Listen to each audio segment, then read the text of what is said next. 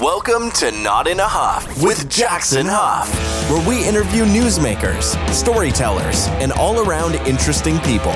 Sit back, relax, unless you're driving, and enjoy the show. Here's Jackson. Hello. I am Jackson Huff. This is Not in a Huff. Thanks for joining me. As always, really appreciate it. This week, just an amazing guest. I am interviewing Chris Tritico. Chris just has a very interesting story to tell, one that very few people has experienced. Chris is an attorney. He's been a practicing attorney for decades. But what we're going to talk about is a case that he was a part of back in the 90s, and it's a case that really kind of gripped the country and really the world. We're going to talk about the Oklahoma City bombing, and he's going to kind of go into that if you don't know much about it. But it was a case where Timothy McVeigh bombed a federal building in Oklahoma City, and a lot of lives were lost, and just a tragic incident. But Chris was actually part of the defense of Timothy McVeigh. And I know, a lot of people thinking, oh man, how could you defend somebody who's done something so heinous, so crazy? We're going to talk about that. We're going to talk about Chris's, life and what led him up to that point. We're going to talk about Timothy McVeigh's life and what led him to a very different point, doing something that was not at all excusable. But it was a powerful interview. This interview is going to be two parts because there's no way I can cut it down into trying to get it into the hour that I like to keep these. And he's just got some powerful things to say. There's very few people who's really kind of been on that side of things where somebody so notorious to have defended them and to have have seen the other side of things. The story with this really is, Timothy McVeigh could have picked a very different path. He was on a very different path at one point in the Army and doing some amazing things, and then things went south. It really personifies somebody who did something very, very bad. And it just shows that it just takes a few wrong instances, a few wrong decisions, and people go on very different paths. I think you're going to really get a lot out of why Chris thinks it's so important to defend people that may have done something extremely heinous, and defending the indefensible, so to speak, because it is an important part of our Constitution. And Chris is going to talk about that, and I think you can gain a lot from that. So this part of the interview, we're going to talk about Chris growing up, what got him into the legal profession, how he wanted to do it since he was 7 years old. We're going to talk about kind of a little bit of his early legal career. We're going to talk about where he was when he heard about the Oklahoma City bombing, how Timothy McVeigh was caught, how he got involved in the case himself, kind of leaving his family and going and moving to try this case, what their expectation was with the case, meeting Timothy McVeigh for the first time, just a lot of really powerful things. We're going to end it with a very interesting thing he says, and then we'll pick up the second part next week where we talk about the final verdict, and we're going to talk about kind of the appeal process, the eventual execution of Timothy McVeigh, and all of that. But I really think you're going to gain a lot of insight of something that we all saw on the news, we all saw on CNN back in 1995. If you were old enough, most of us kind of know where we were at that time, but very few people have heard the story of one of the men who defended Timothy McVeigh. So I think you're really going to get a lot from this. Without further ado, here is Chris Tritico. I'm here with Chris Tritico. How are you, Chris? I'm great. Thank you for having me. Absolutely. Thanks for joining me. So obviously we're here. We're going to talk about a very, I guess, big case that you took part in, and we'll talk about how you were involved. But before that, you're an attorney. I know that you started kind of that passion as a kid. I think I saw you in an interview say that you knew that you wanted to be an attorney at 7 years old. You weren't exactly sure why that was the case, but you knew you wanted to do that. So just kind of introduce yourself. Tell us a little bit about maybe your entire career in the legal profession from that 7-year-old kid to where we are right now. Well, yeah, sure. And thanks for asking me that. I grew up here in Houston, Texas, where I've lived my entire life. My dad grew up with one of the most famous criminal defense attorneys in the country, Richard Racehorse Haynes. He and Richard grew up in the Heights, where my office is today, actually, and they were very, very close friends all through grade school, middle school, and high school, and college, and remained friends until the day Richard passed. And when I was a senior in high school, Richard ran into my dad at a high school reunion, and he told him I wanted to be a lawyer. And he said, "Send him by, I'll give him a job." And that began my career in the law 2 days after I got out of high school. But moving back, when I was 7 years old, my mom and dad sitting around the dinner table, we ate dinner together every night. There was 5 of us at the time, my 2 brothers, my mom and dad, and later my sister. We were sitting around the dinner table, and they were asking all of us what we were going to be when we grew up. And I said, "I'm going to be a lawyer." And I never, ever looked back from that. From that one day, I never, ever changed my mind. And I was laser focused on becoming a lawyer from the age of 7. People ask me all the time, "How did you know that you wanted to be a lawyer when you were 7?" And I don't know what it was, but it was just something that I was drawn to at that tender age for some reason. And I worked toward it my entire life. And so when my dad told me that he knew Racehorse Haynes, it was amazing. I had no idea he even knew the man.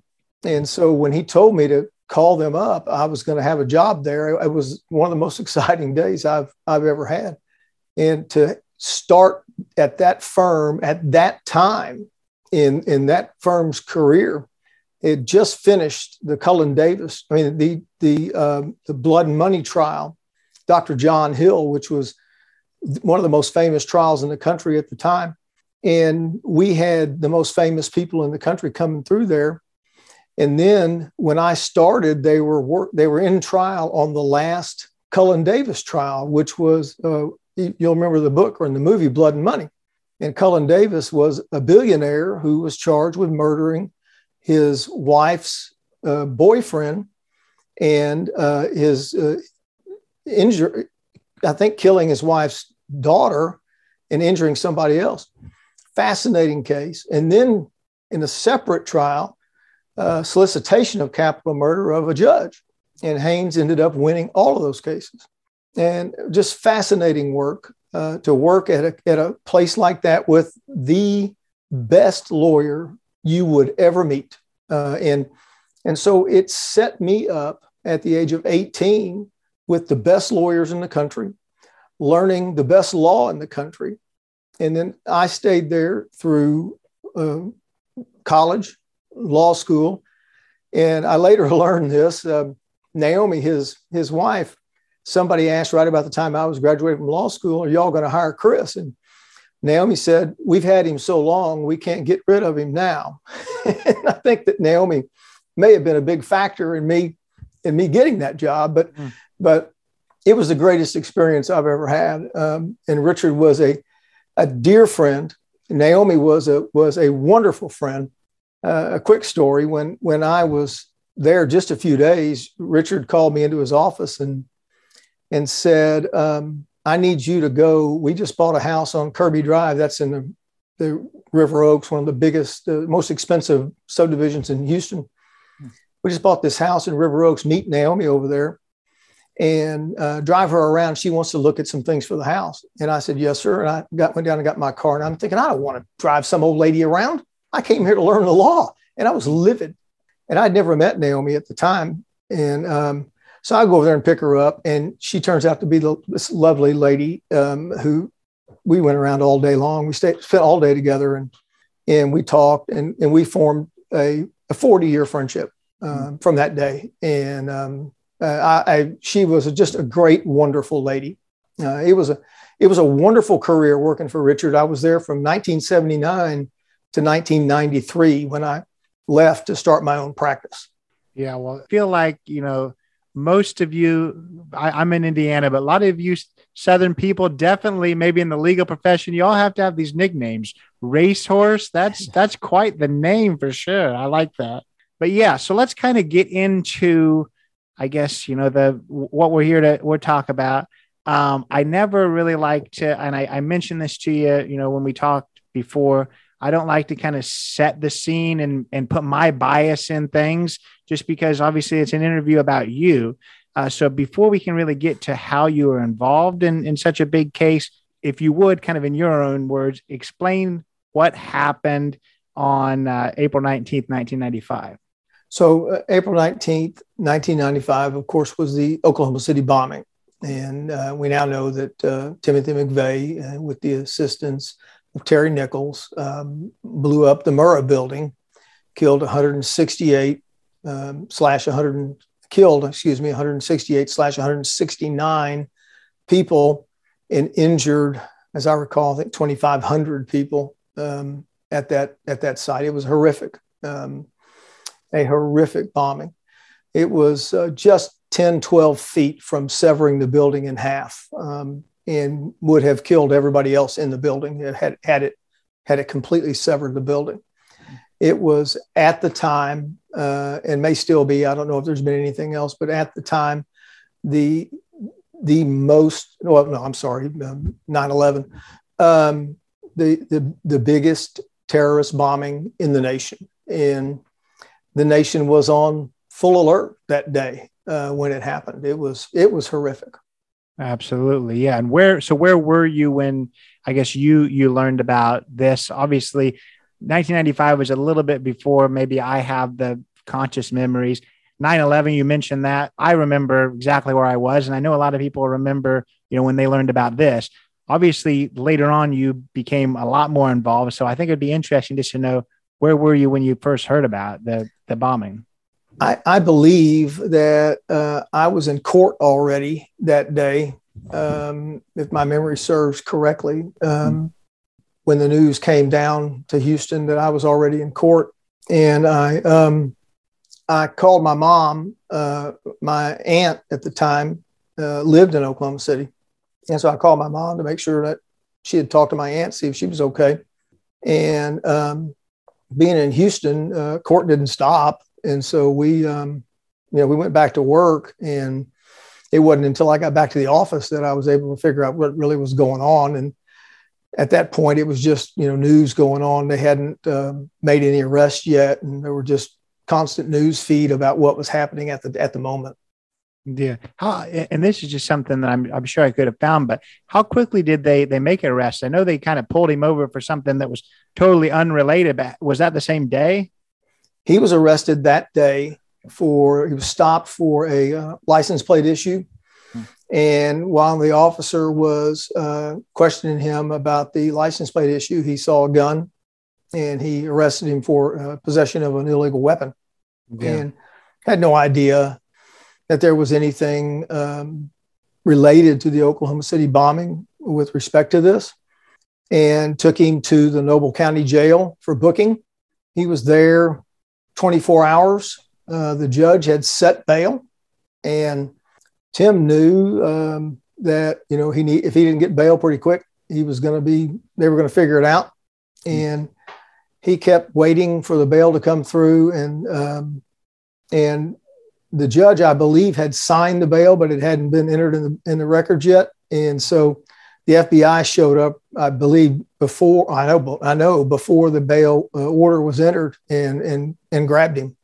Yeah, and they took him out of that jail, and there's a pretty famous picture based on that, which we're going to get back to, because I think that was important to him kind of later on in maybe the appeals when he was wanting to go through that. So we'll go back to that picture later, but how did you get involved in, in the case? From what I've read, it wasn't like you were necessarily itching to do it. I think you were almost kind of recruited into it. So how did you get involved?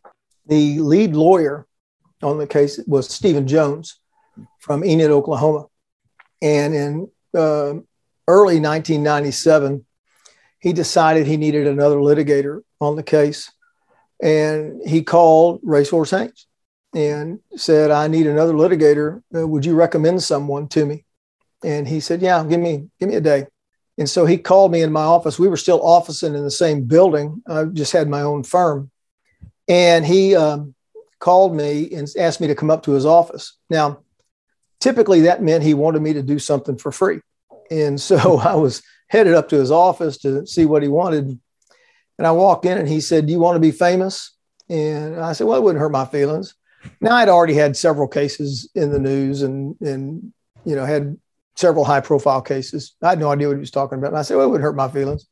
He said, well, I got a call from Stephen Jones. He's Tim McVeigh's lead lawyer, and he's looking for another litigator. And I'm going to recommend you. Do you want it? I said, yeah, call him. I'll take it.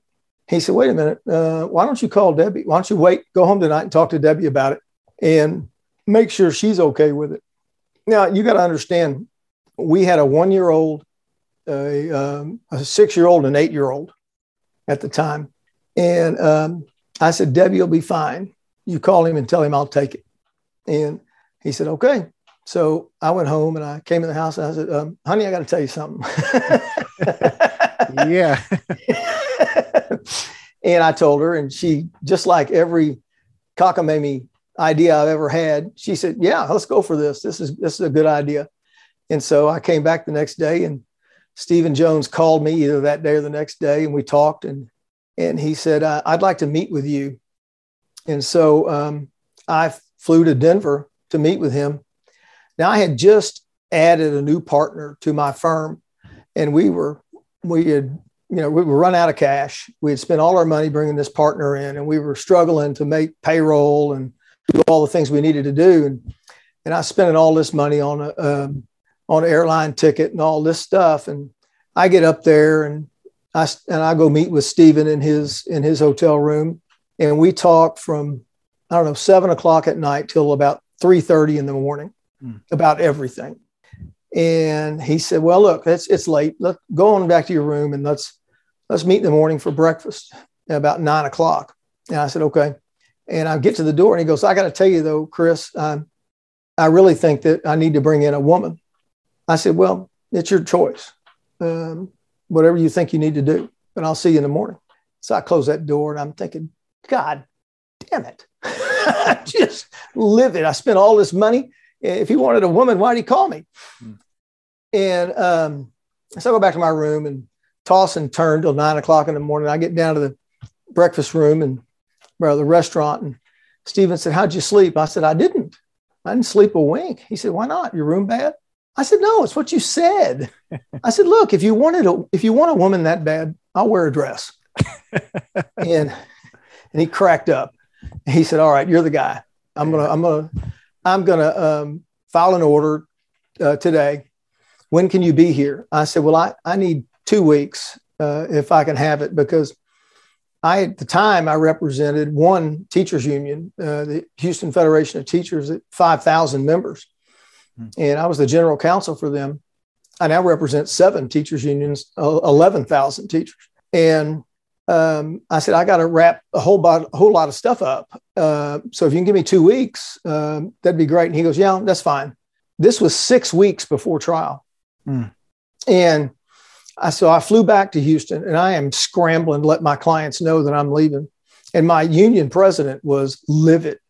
This was the middle of what we call teacher termination season. School districts in Texas have to fire teachers in the spring, and I'm leaving. And so she was livid. And Stephen calls me 2 days after I got back. He said, you have to be here in 2 days. I said, all right. He said, there's a motion on Friday. I need you here in 2 days because I want you to argue it. I said, oh, okay. I know nothing about this case. Nothing. I haven't read anything. I know nothing. I said, all right, I'll be there. I go home. I pack my car with everything I can think of. My little pickup truck I had at the time with everything I can think of, all of my clothes, and I leave, kiss my kids and my wife, and I'm gone. And I arrived there. I drove, all night long, and I get there and I'm there. And the first day I got there, I got a stomach virus and I had to go to the doctor, and they stuck an IV in my arm and wouldn't let me leave for 15 hours. And Steven's up there going, who did I hire? Seriously, that's funny. Yeah. So, I mean, there's something that you've made me think of that I hadn't even really thought of, is you talked about you had represented a teachers union. I'm sure you have a lot of clients that, have you on retainer or anything like that. Is it ever something with these cases that you have to, I mean, I wouldn't say run it by them, but do you ever worry that, hey, I represent these people, and now they're going to see you representing this case, and maybe they're not going to want to, be in the same, I guess, sentence with this? Or no? First, my contract says that they understand that I take representation of the criminally accused, and my contract with the teachers union says that I do their teacher terminations and I represent their members when they're criminally accused. And I would think that they would be very proud of a lawyer who's willing to do what I did. There's, been a few times in my career that someone has said, when they say, what's your most famous case? And I say the Oklahoma City bombing, and they say, well, he got executed. And I just look at them with a little bit of disgust and say, well, that was the hardest case in America. Your case is not that way. And if somebody doesn't want to hire me because we didn't win the Oklahoma City bombing, then you can get out. That's just ridiculous. Yeah. I understand that for sure. And I want to kind of get into a little bit of that later and why it is so important to represent everyone. But let's talk about you.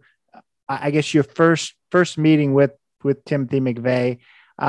Again, before I started researching to interview you, I think I'd mostly seen pictures, read things. I never really watched an interview with him before. Now that I have, I mean, he came across as a very calm, smart, intelligent guy. Not somebody that you would necessarily would have thought this would have been something that he was capable of.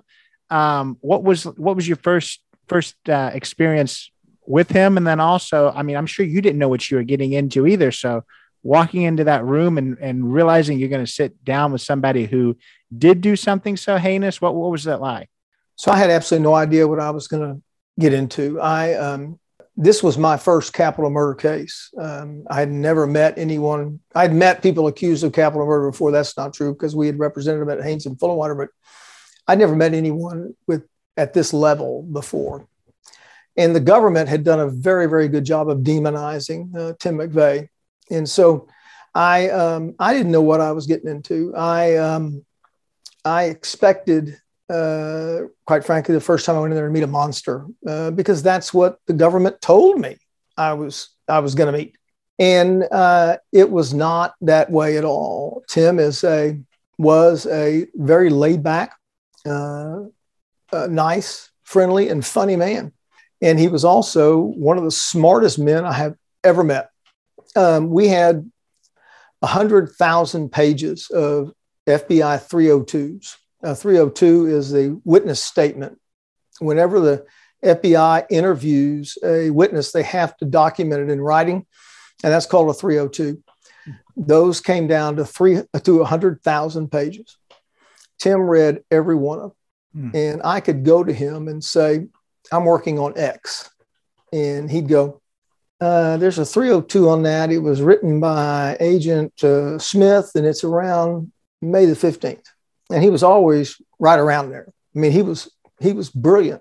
It's a shame that he got tied up with Terry Nichols and into this plot like he did, because he could have done really, really good things with his life. Yeah. And that's the case a lot of times with a lot of different people. It's just you take one really wrong path and it makes you a totally different person. Just a brief story. I interviewed the lead detective, the person who caught the Green River Killer. He went on to become a congressman. He talked about how him and the Green River Killer actually grew up about 2 miles apart. They both came from broken homes.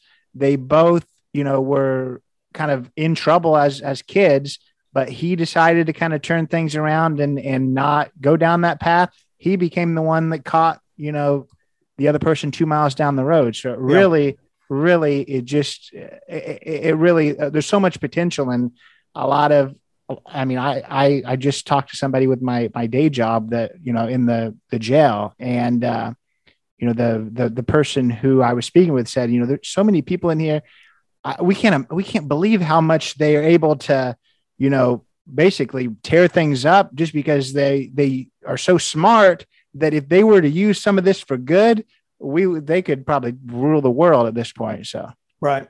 Yeah. So, yeah, I think that's kind of a big thing too. And you talked about how, if he would have just taken a different path, things could have been different. Talk about, the path that he did take and how he was kind of radicalized. Well, so when he joined the Army, he got put in his platoon with Terry Nichols. That's where they met. Mm-hmm. Terry Nichols was already in the militia movement when he joined the Army. He had already renounced his U.S. government citizenship when he swore an oath to protect the United States Constitution. And so he never should have been allowed in the Army, but that's what happened. That is when his indoctrination, if you will, into the militia movement began, was at the beginning of his stint in the Army. But Tim was an outstanding soldier. He was promoted extremely fast. He made sergeant very quickly, and was the first person authorized to shoot in the Gulf War, and made General Schwarzkopf's security team. There is a picture of him with General Schwarzkopf at the peace treaty signing in Iraq. He was advancing in the Army. He made one mistake, and he admitted this, that he had applied before the war started. He had applied for special forces. And right towards the end of the war, his orders came through to go to special forces training. And he told me he could have turned that down, but he went anyway. But he was out of shape, and he washed out in 3 days. And I said, how were you out of shape? You just fought a war. And he said, well, you don't understand war. Most of the time you're sitting around doing nothing. And you go out for an hour and a half, fire some bullets, you come back and you lay around. I said, you're right. I don't understand war. And so he said that when he washed out of special forces, that ends your career in the military. You will never advance again. And so he had to leave the military, and he left. That started his time in drifting around the country and going to gun shows and selling trinkets. And he was really doing nothing. He was making very little money, and he was just getting nothing accomplished, and he was making no money. But he ended up at the Branch Davidian compound the day that the raid happened and they burned the building down. And he told me, I was there. I saw the government shoot incendiary devices into that building, and they burned it down. And that's what incensed him. And that's what started the whole thing. Yeah. And I had watched an interview with him that he mentioned the Branch Davidians. The thing that I guess I don't understand, and there's a ton of things that most people aren't going to understand about this case and why he did what he did. But, that was kind of what set him off. That's what made him decide to go down this path, the raid that happened. But I guess I don't see the correlation. I'm sure very few people can, but what was the correlation between seeing, bloodshed and seeing people lose their life in order to think, hey, there should be more lives being lost? There is no justification. I didn't offer that as a justification. That's right. What did it. I can't tell you what caused it in Tim's mind to be a justification, but that's what it was. Yeah. And I don't justify it at all. There was no justification for the Oklahoma City bombing. Right. No, absolutely. For sure. And we didn't offer one at trial. Right. I had just wondered whether he had given you some kind of, elaborate justification of why that was the case, but it's more just that, this is what happened and this is why I did what I did. It wasn't necessarily some big justified thing in his mind, I guess. Right. Yeah. Well, and look, there's some things I still can't talk about. All right. Yeah. The Supreme Court has ruled that the attorney-client privilege exceeds the life of the defendant unless the defendant specifically waives it before his death. And Tim read that case and specifically did not waive it. And so the things I'm talking about, what he said to me, are things that are in the public record already. But things that are not in the public record that he may have said to me, I just can't talk about. Oh, absolutely. Definitely respect that for sure. Let's kind of talk about the goal of the defense. Obviously it wasn't a case that you were necessarily trying to get somebody to walk out the front doors with you. I think you mentioned that in an interview, that if we really had helped him walk out the front doors, then I wasn't going to be going out the front doors with him. So what was the goal of the defense? And if you could kind of tie that in to, I never like to just assume people know very much, definitely when it comes to the law. What is a capital murder? And I think that kind of goes into your guys' goal. So a capital murder, it depends on what jurisdiction you're in as to what the definition is. And the federal system, it's different than each state. But in this instance, it was using a weapon of mass destruction and killing a federal officer. And then there were some others. I'm sorry, it's been over 25 years, but there were some others. But those are the two that I can primarily remember. A capital murder means that your act is so heinous that if the government proves that, and in the federal system, if they prove aggravating circumstances that outweigh the mitigating circumstances introduced by the defense, then if the jury answers the special questions in the right way, then the defendant gets the death penalty. That's a very technical answer, but that's the way it works. They don't just go in the back and say, we vote for death. The reason that it's set up that way is there are scant few people that would go back there and just say, kill him. Yeah. So what was your guys' goal? I believe it was not, necessarily to get him off, but it was to, I guess, make sure that the death penalty wasn't the option that was chose. Correct? Well, so let me explain it this way. Sure. The Constitution requires that every defendant receive a fair trial and that he receive a vigorous defense. And there were 5 of us who were willing to take on this case and ensure that Tim McVeigh's constitutional rights were protected. We did not have any illusion as to what was going to happen in this case, nor did Tim. He knew he was going to lose and he knew he was going to get the death penalty. That did not mean that we were not going to try our very best to win that case and protect his rights along the way. But we did understand what was going to happen. The deck was stacked against us from day one. When Bill Clinton called a press conference and said, we're going to kill this guy, that was the end of that case. And we knew it, and Tim knew it. But I don't take any case with the idea that I'm not going to give my client everything I have. And the day that I say I'm not going to give you everything I have to quit. I have to get out. And so all of us did everything we could. I worked 18, 19 hours a day, 6 days a week. On Sundays, I slept into about 9:30. That was my sleep day. I got a little bit of extra sleep. I lost 40 pounds trying that case. Now, don't worry, I found it. But we worked our butts off, doing everything in our power to ensure that Tim had the best defense he could get. Absolutely. Yeah. And I want to get kind of back to the case, but people who are listening now and thinking, how can you represent somebody who's done these things? How could you have been so eager to get involved in this? Explain kind of why that's so important to have representation for everyone in our system. That's such a great question. If the Constitution doesn't work for the Tim McVeighs of our country, it won't work for anyone. And the day that we're willing to say, we don't like you, we don't like what you did, and because of that, we're not going to give you the full protection of our Constitution. We're going to give you less. That slippery slope is then open to start ticking away at the Constitution for, well, then this person doesn't get it and this person doesn't get it. And the next thing you know, all of our fundamental rights have ticked away to the point where we're not protecting anyone.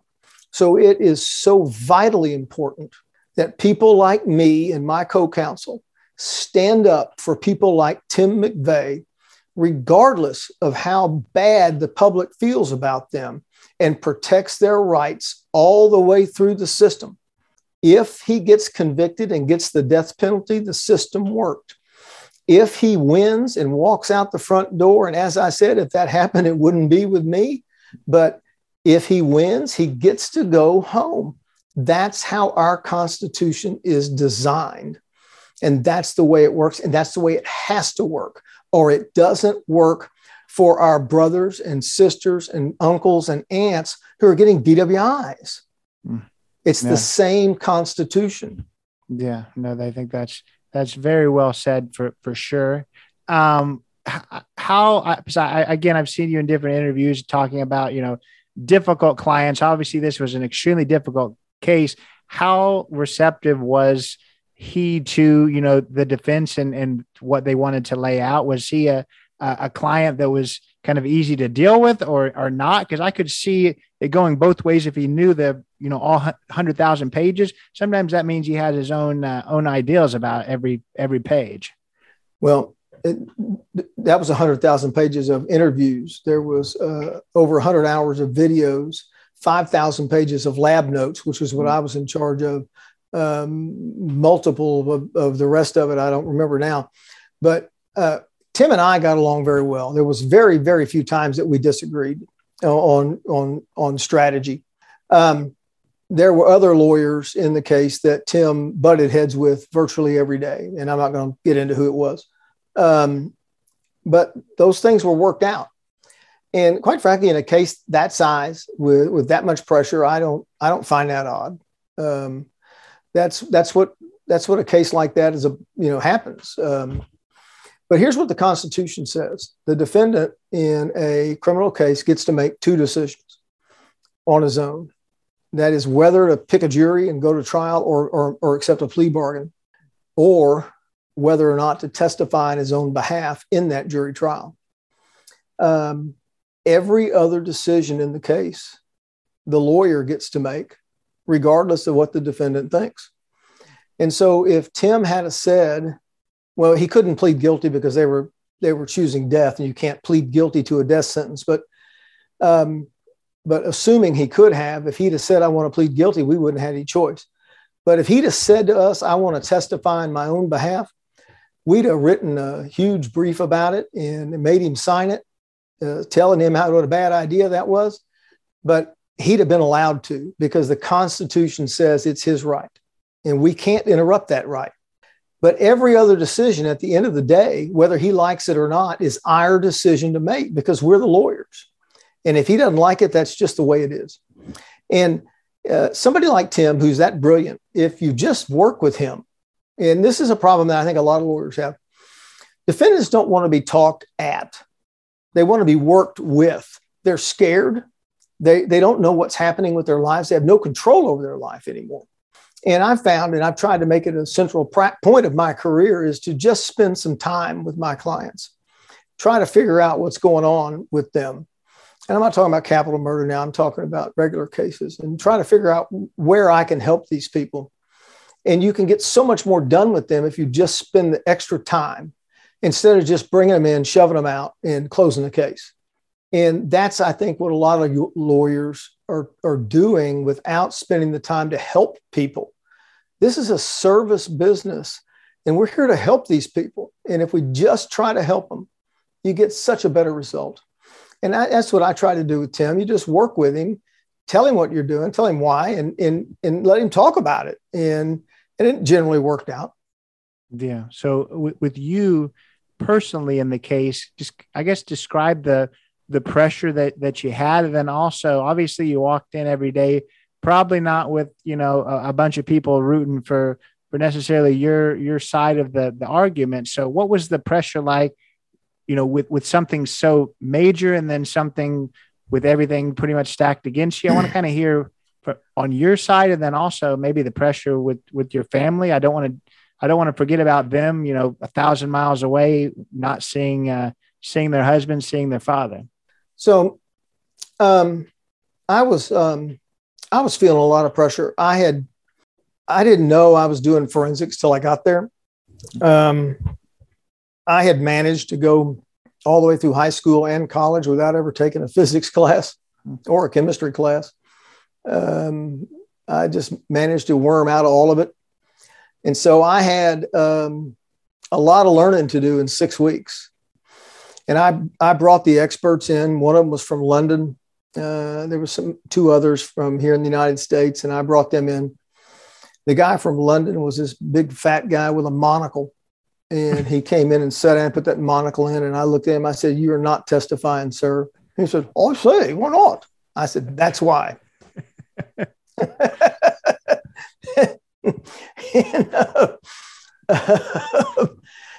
it's the silliest thing I'd ever seen.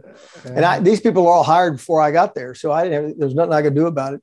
But I spent days meeting with these people, and I had to read 5,000 pages of lab notes.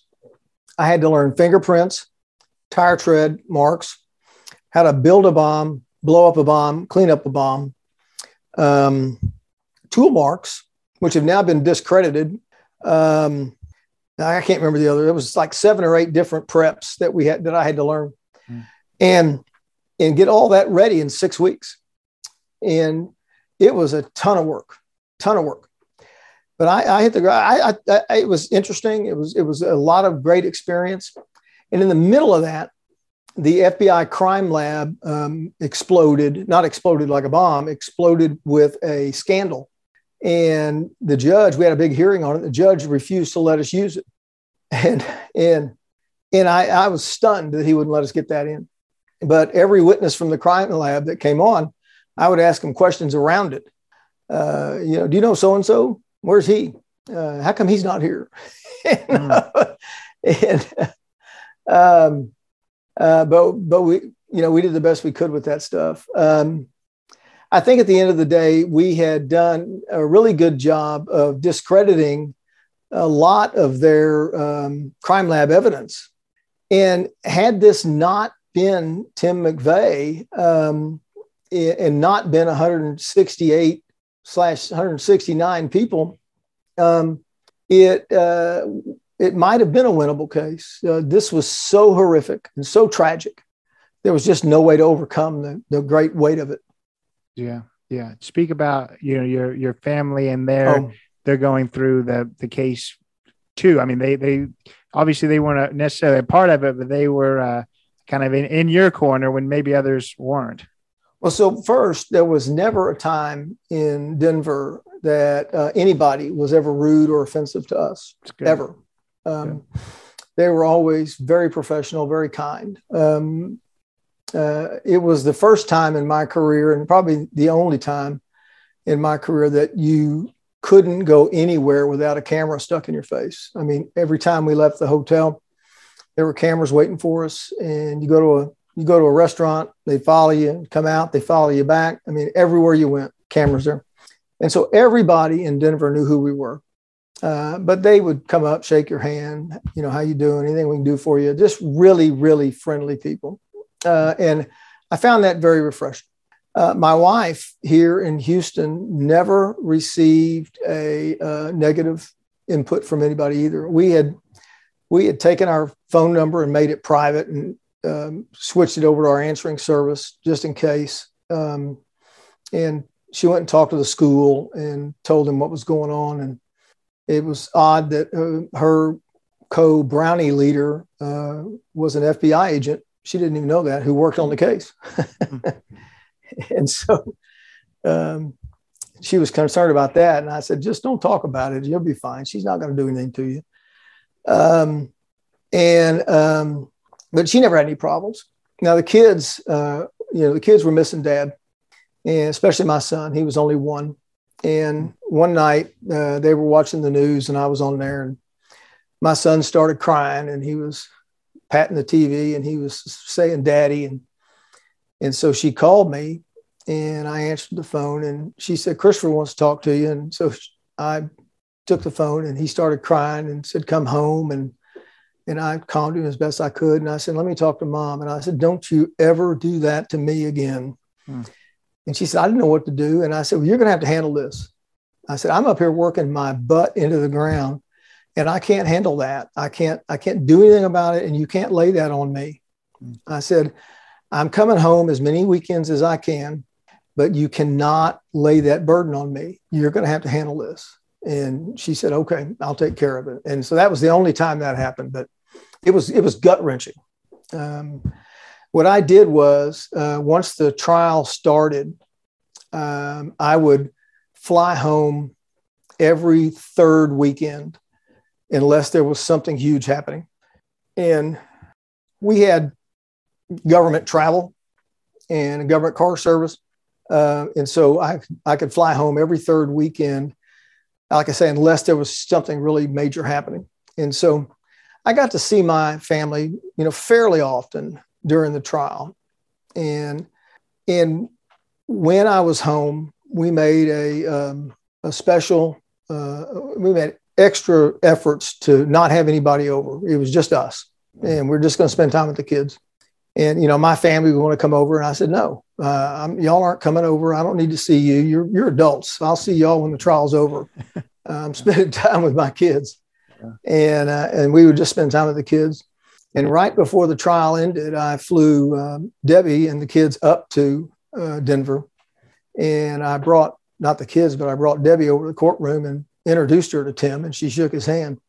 And when she, later on, I had to go to work. So she sat and watched the trial that day. And that night, I said, what'd you think? She said, well, he smiled at me. I said, what the hell did you think he was going to do? I don't know. I don't exactly, that may be the one thing I don't know exactly how to take that you introduced your wife and him. I don't know. That throws me for a little bit of a loop. So we're going to leave me kind of in that perpetual loop and get back to this interview next week. Just an amazing guy. I do think that his answer to why he decided to have his wife meet Timothy McVeigh is a solid one, and we're going to kind of give him that opportunity next week to answer that. We've learned so much already just about the process and why it is important to provide defense for everyone. If we can't defend, those who have done the worst crimes, then it gets harder and harder to defend people who deserve a solid defense. I really, really appreciated speaking with Mr. Tritico. I do want to say in the very beginning of this interview, for some odd reason, Chris Tritico is hard for me to say. I totally introduced him as Trish Tritico, so I apologize for that. I didn't want to kind of mention it in the opening because you're going to be like, man, I want to see who kind of realized that. But it was a powerful interview. The second half is just as powerful. I know that you're going to gain a lot from listening to that part too.